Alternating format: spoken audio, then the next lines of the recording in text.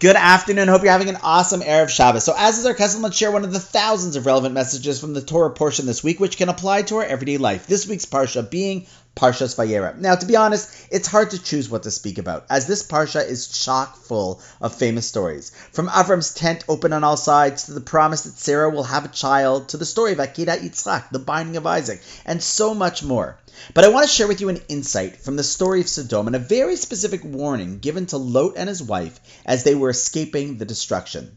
Now, Lot and his wife were being saved not necessarily because of their independent greatness, but because of their yichus, their relationship to Avram and Sarah. That's why they were being spared the fate of Sodom, a place whose values were less than ideal, shall we say.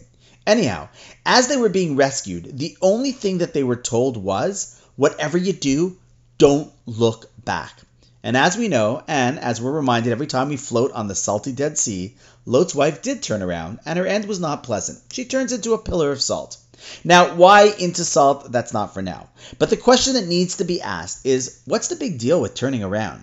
I mean, after all, everybody loves to rubberneck and turn around when they see something going on. If the fire engine's whizzing past you, or you hear a loud noise behind you, you turn around. So what's the big deal with turning around? Rabbi Dr. Abraham Twersky, who passed away earlier this year, offers a beautiful psychological explanation.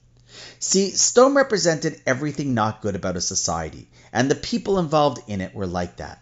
It was a place where people lived their lives run by their Yetzer Hara, their evil inclinations, pursuing selfishness, immorality.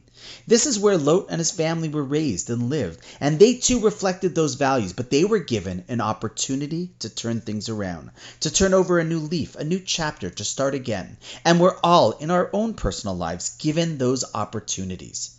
However, the reason why so many people aren't successful at changing their course of action is not because they're not capable, but because they often look back. They look at what's behind them and how they lived in the past and all the baggage that they have from everything they did or how they behaved. See, it isn't the future that holds them back from taking steps to improve and live the way they want to. It's that they can't stop turning back. And when they do, they feel depressed and say there's no way they can take such a destructive past and turn it into a productive future. That is how it is in any situation. A person who has had a difficult relationship with a spouse, a parent, a child, has the ability to turn things around, but what often holds them back is when they look back, it destroys their ability to move forward. A person who's lived a certain Jewish life and has feelings of doing things differently, even in a small way, and at first feels motivated, only has to look back and see all the times they never did anything with that motivation, and that's all it takes to convince themselves that it's impossible this time as well. I've seen people who for 60 years or more lived certain lives and then all of a sudden said, yeah, true, I never, put on tefillin or lit Shabbos candles or went to shul during the week, and realized that if they stopped focusing on what they did in the past or didn't, and just what they wanted to do and be in the future, anything was possible, one step at a time. And so too with Lot and his wife. The warning was simple. Listen, you lived a life in Sodom, not the best life, but you can change. And I'll give you the opportunity to get out of this place and do things differently moving forward. You'll love it. But just one thing, don't look back. Because if you do, it will hold you back and eventually destroy you. These are the exact words spoken to them. Save your souls. Do not look behind you. So Chevra, listen, the message is simple. Don't focus on what you didn't do in the past or should have done but didn't.